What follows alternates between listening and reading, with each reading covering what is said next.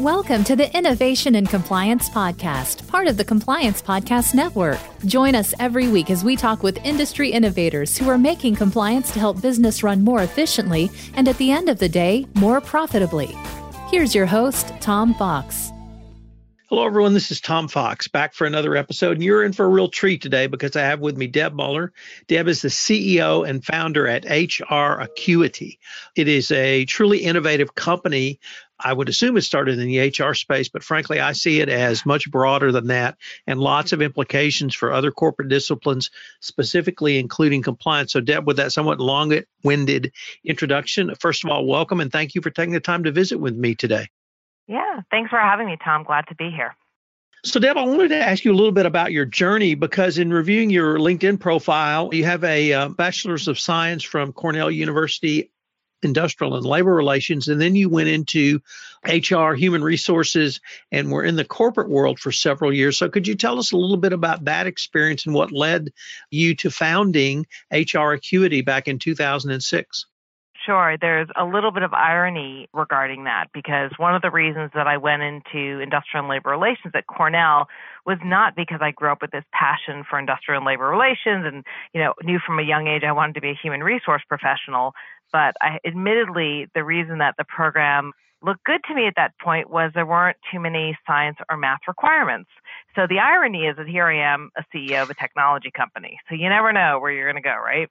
But that's where I started. And in that program at Cornell, most of my peers either chose to go to law school. Many of them are no longer practicing law, or they went to human resources. And that was the path I took and spent many years, 20 so years, in a variety of organizations and a variety of roles. And finally, in about 2006, decided it was time to go out on my own and initially started HR Acuity, again, not thinking technology, but thinking about kind of what the needs were in the marketplace, thinking about what I liked to do, because people said that was important. And so I decided to form HR Acuity as a service provider to actually do third-party workplace investigations for organizations as an alternative to going kind of to a traditional law firm for that. So first of all, I have to shout out to Cornell because I went to Michigan State in the labor relations program, and we always perceived that we were number two, and Cornell was by far the U.S. leader in that. So I have never had the chance to shout out to someone who went to Cornell on that discipline. So I just had to get that in. But in reviewing your website, frankly, very impressed by the technological not only tools, but solutions you bring to help companies effectively investigate employee issues and beyond that, even identify them. So I was wondering if you could speak a few words about both the products and services you have in that space. Yeah, and I'll just kind of share how it came about. So here we were doing investigations for companies, and typically we would do the ones that either kind of had risen to the level of the C-suite, or they knew we're going to head towards litigation, or maybe they didn't have the capabilities or capacity internally. But I knew that most of the investigations were being done within HR, in an organization, and there was really no rhyme or reason. There was no process to how they were being done. That's how I was brought up. That's how I knew most organizations were doing it. And frankly, most organizations are still doing it that way today. So as I was kind of going through this and talking to clients, I recognized this need for incorporating technology, incorporating consistency, incorporating process into the investigation lifecycle, into employee relations. Employee relations was really, up until recently, sort of treated as just very tactical, something that happened, something people reacted to. But if you're an HR professional, it can take over your day. Someone can walk in the door and say, hey, I have something I have to tell you, or come in tears, or you get a letter. And it takes over a lot and quite frankly, poses an incredible amount of risk for the organization. Yet there were no processes. So in organizations where we measure everything, we track everything, particularly related to all of our other resources, and even within human resources, this was an area that just had nothing. Not only that, the capabilities of the folks doing the investigations varies widely, really big spectrum. Just to kind of give you a sense, when I was asked to do my first investigation, and I won't say what year it was, but my boss came to me and said, okay, I need you to do this investigation. You need to fly out to Chicago. Somebody has alleged they've been harassed. I was working in New York City at the time, and I went to the bookstore when we used to have bookstores. So that kind of dates me a little bit. But I walked to the bookstore and bought a book, How to Conduct a Sexual Harassment Investigation. So, and that's probably how most people learn. Maybe they were fortunate to go to kind of a half-day seminar that their law firm would run, and they'd leave with this, 5-inch binder of of the steps that they should take when something occurred. But again, no consistency, no auditing to see if what they did was accurate, unless, of course, there was some litigation. So to me, it was just ripe for technology. We had a process that we knew worked, that brought consistency to it. And so since I knew nothing about technology at the time, except that I was a user of really bad HR technology, I decided that it made total sense to start a firm doing that. So that, I remember in my last corporate position, my firm was under, or the company was under a monitorship for its prior FCPA sins, and an issue popped up, and I got a call from the monitor and said, go investigate this. And then his next breath was, and what's your investigative plan? And I thought, what's an investigative plan? Absolutely. So absolutely, that lack of rigor around process, consistency, and technology is certainly lacking in a wide variety of corporate disciplines, including compliance, unfortunately. But I was really intrigued by not only the process and methodology that you and HRcuity brings, but also the broader category of what I would call risk management. So I was wondering if you could give us a few words about how HRcuity helps companies manage their HR risk, but frankly, I saw it as a broader remit of risks. Yeah, it's total risk, right? I mean, HR, your human resources tend to be your most expensive resources, yet most companies don't think about it when they think about risk or compliance. There's a list of a lot of other things. A human resource risk tends not to be on there. As a matter of fact, I was just reading a Deloitte report today, and it talked about conduct, and I thought, okay, this is it. And then when I dug in, it was all about our clients' conduct, right? It was about customer conduct, and it was not related to the employees at all.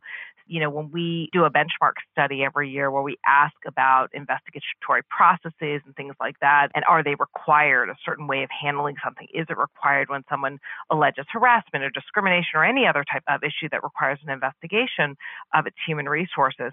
And less than 40% of organizations have a required process for investigating. And so if you think about that, I often kind of ask people to kind of think of it in terms of an airline, right? If airlines, only 40% of them had a required process for investigating when something goes wrong with an airplane. And I know that's sort of very current right now, given some of the issues that have been happening in the airline industry, but that would just be unheard of. No one would get on the planes, right? I mean, it causes huge amount of risk for the organization. Yet with our human resources, we kind of forget about that. So just a huge opportunity for organizations to really look at things differently. So what is it mitigating as far as risk? Well, you can think of the allegation itself, right? So somebody makes an allegation. So at that point in time, you want to make sure you go through a proper compliant process so you get to the end result. You get to the right result, right? You can stop the behavior, you can mitigate it, you can see what's going on in the organization, and you can kind of take care of it, which is very important, but it's also too late, right? The issue's already happened. It's already disrupted your organization. So what you really want to do is mitigate that risk. And what our system helps you do is identify, have we had similar issues in the past? Or are there trends in behavior that if we don't look at them now, if we don't kind of get a hold of them, may lead to something else? If you think about the Me Too movement, and Matt Lauer, right? So Matt Lauer came out, he was doing all these egregious things. Well, they didn't just happen one day and someone said, oh my gosh, we got to fire Matt Lauer. They were happening over time, probably very small at the beginning, probably not even that bothersome or that much against policy, but they kept escalating and escalating. They kept the organization effectively was allowing that person to behave that way, and they escalated until it turned into actually something much worse. So if we can kind of nip those in the bud, if we can see those little Matt Lauers in our organization, whether it's a leader or it's a policy that continues to be violated by a group of people or many other things, if you look at that data related to employee behavior, it can really help you grow your organization, mitigate risk, get smarter about your people, about how you're going to train them, different elements like that. Deb, one of the things that I hear consistently from chief compliance officers is they may have a tech solution, but it's not that they don't know how to use it, but they don't know what the numbers or the results mean. Sometimes they don't know how to use it. Do you have those same sorts of conversations with HR professionals? Well, I think you have to start gathering the data. You have to make sure it's being used consistently. So one of the things that we really work with our clients on is, are you gathering all of the information to tell a story? In the early days, we'd have clients saying, this is great. I'm just going to have this part of my organization use it.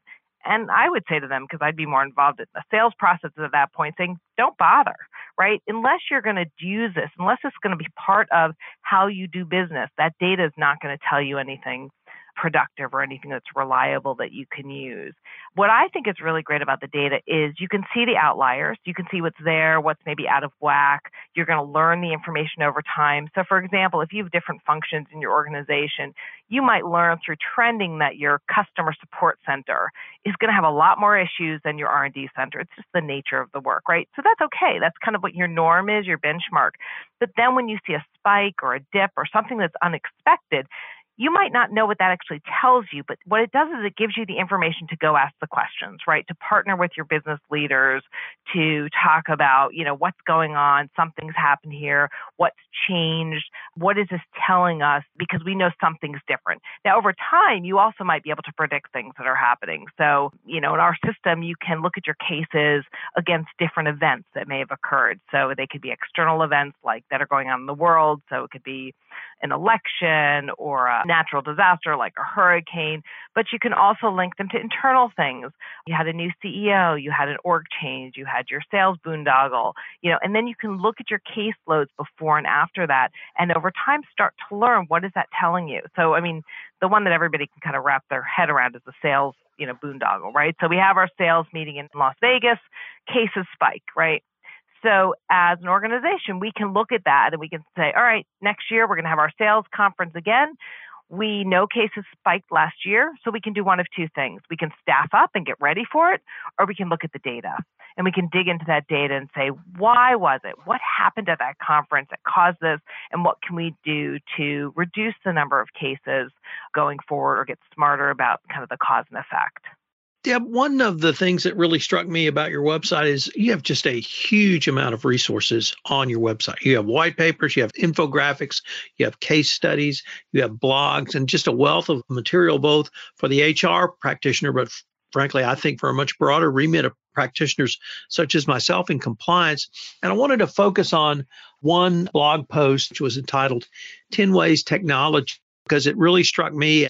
Just wonder if you could walk us through that. Yeah, it's a great blog post. One of our team leaders wrote it, but it's really about all the different things that you can get from technology. So your legal team can be looking at the technology, can be looking at everything all together to see if there's an issue. Many of our clients, legal really relies on the data to see, first of all, if they're dealing with a specific investigation, but looking across the entity. Do we have any risk of class action suits, right? Are we treating people in a way that could cause a disparate impact that we're not even aware of, right? So we might be giving, for a large decentralized organization that, spans the country or the globe, we might be dealing with attendance issues or performance issues differently. And if we're not careful, there might be some disparate action on different protected categories that could potentially lead to a class action suit. So if I'm with legal, I want to know that I can go one place, I can look at all the data, it's that single source of truth, right? And have that information to look at historical case information, but just to kind of get ahead and know if there's anything that I need to get on top of before it becomes a bigger legal issue or a huge issue for the organization. So that's one thing that certainly is important to think of that kind of goes beyond HR. The other thing we hear a lot is there are different points of contact for raising an issue in an organization. And that's become very clear. We've heard a lot about it with the Me Too area. So people have hotlines and they have going to their manager and they're going to HR.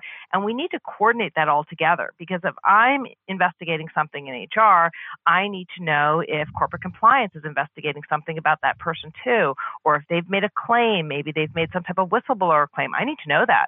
Retaliation is the most frequently made claim to the EEOC. It surpassed race a few years ago, and it is much easier for an employee or plaintiff to prove retaliation than the actual issue itself. So there must be a coordinated effort among all of the entities, all the functions within an organization. It's not just an HR issue. Deb, You've said a lot in here that I found truly innovative.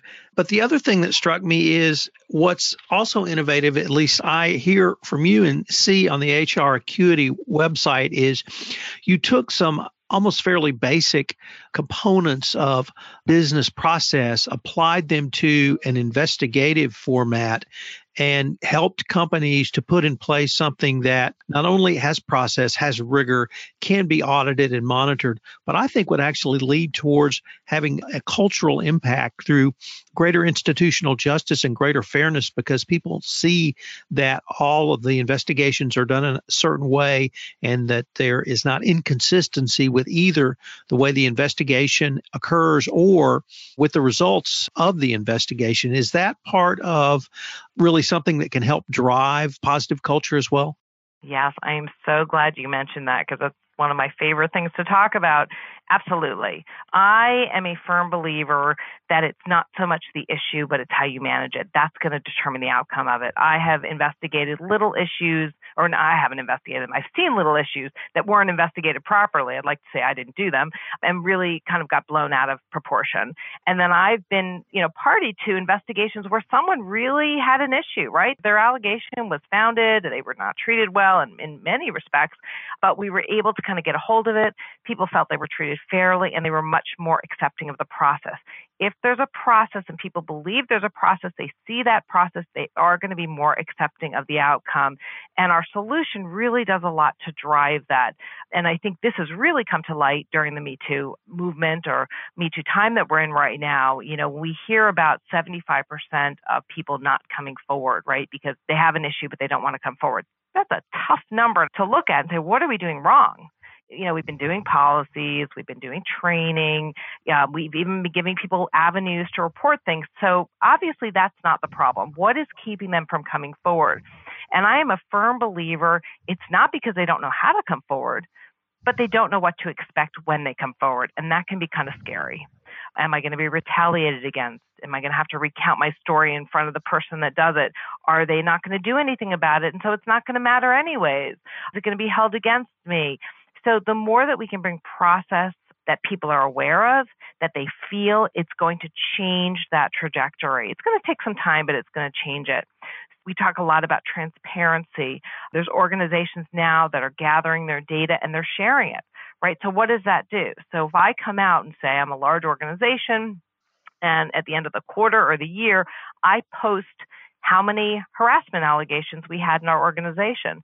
Now, every organization is going to have these types of issues. If you tell me that you don't have them, I'm going to tell you you're not looking, and there's some other issues in your organization you need to get ahead of.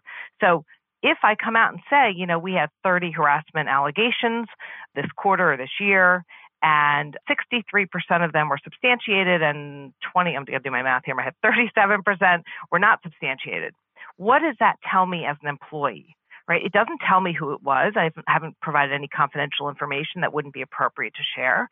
But it does tell me that you have a process. And actually, in more cases than not, you've found the person to come forward to have credibility, and that there was actually something that you could substantiate with their claim, and you've done something about it. So when I have an issue, I'm going to feel much more comfortable coming forward. In our system, we have specific protocols that are reviewed with every person that gets interviewed. And when we talk about it with our clients and we share it with them, we say, look, these are in place because you're sending a message to that person across the table that there is a process in place. And there's certain things that we have you do in our investigation process to make sure they recognize that, whether they're a complainant, whether they're a subject or a witness. If I'm a witness, someone calls me in because they want to ask me questions about something I may or may not have seen, and I feel that there's a process, when I leave that room, I know, or I'm going to think, if I ever have an issue, this is how they're going to treat me. And you know what? They have a process in place, and I feel comfortable with it. So it's going to take time, but having that process really is so important in helping to create that safe workplace, not to mention kind of consistency of remediation and making sure that they're doing the right thing. Well, Deb, unfortunately, we are near the end of our time, but I was wondering if any of our listeners wanted to find out more information on HR Acuity, how could they do so? Yeah, I mean, the best place to go is our website, which is www.hracuity.com. That's HRACUITY.com. They can learn more about our product. We also have a terrific benchmark study that we do every year. It covers about 4.5 million employees. We talk to about over 150 organizations, large organizations, about their employee relations practices, whether it relates to tech or metrics. So that's a great wealth of research there for their organizations, or if they want to learn more about the product. And of course, you mentioned our blog, which we publish on frequently, and we want to get feedback on it and get people to enjoy it. Well, Deb, thank you very much for taking the time to visit with me, and I greatly look forward to continuing the conversation. That's great. Thanks, Tom, for having me. Enjoyed it.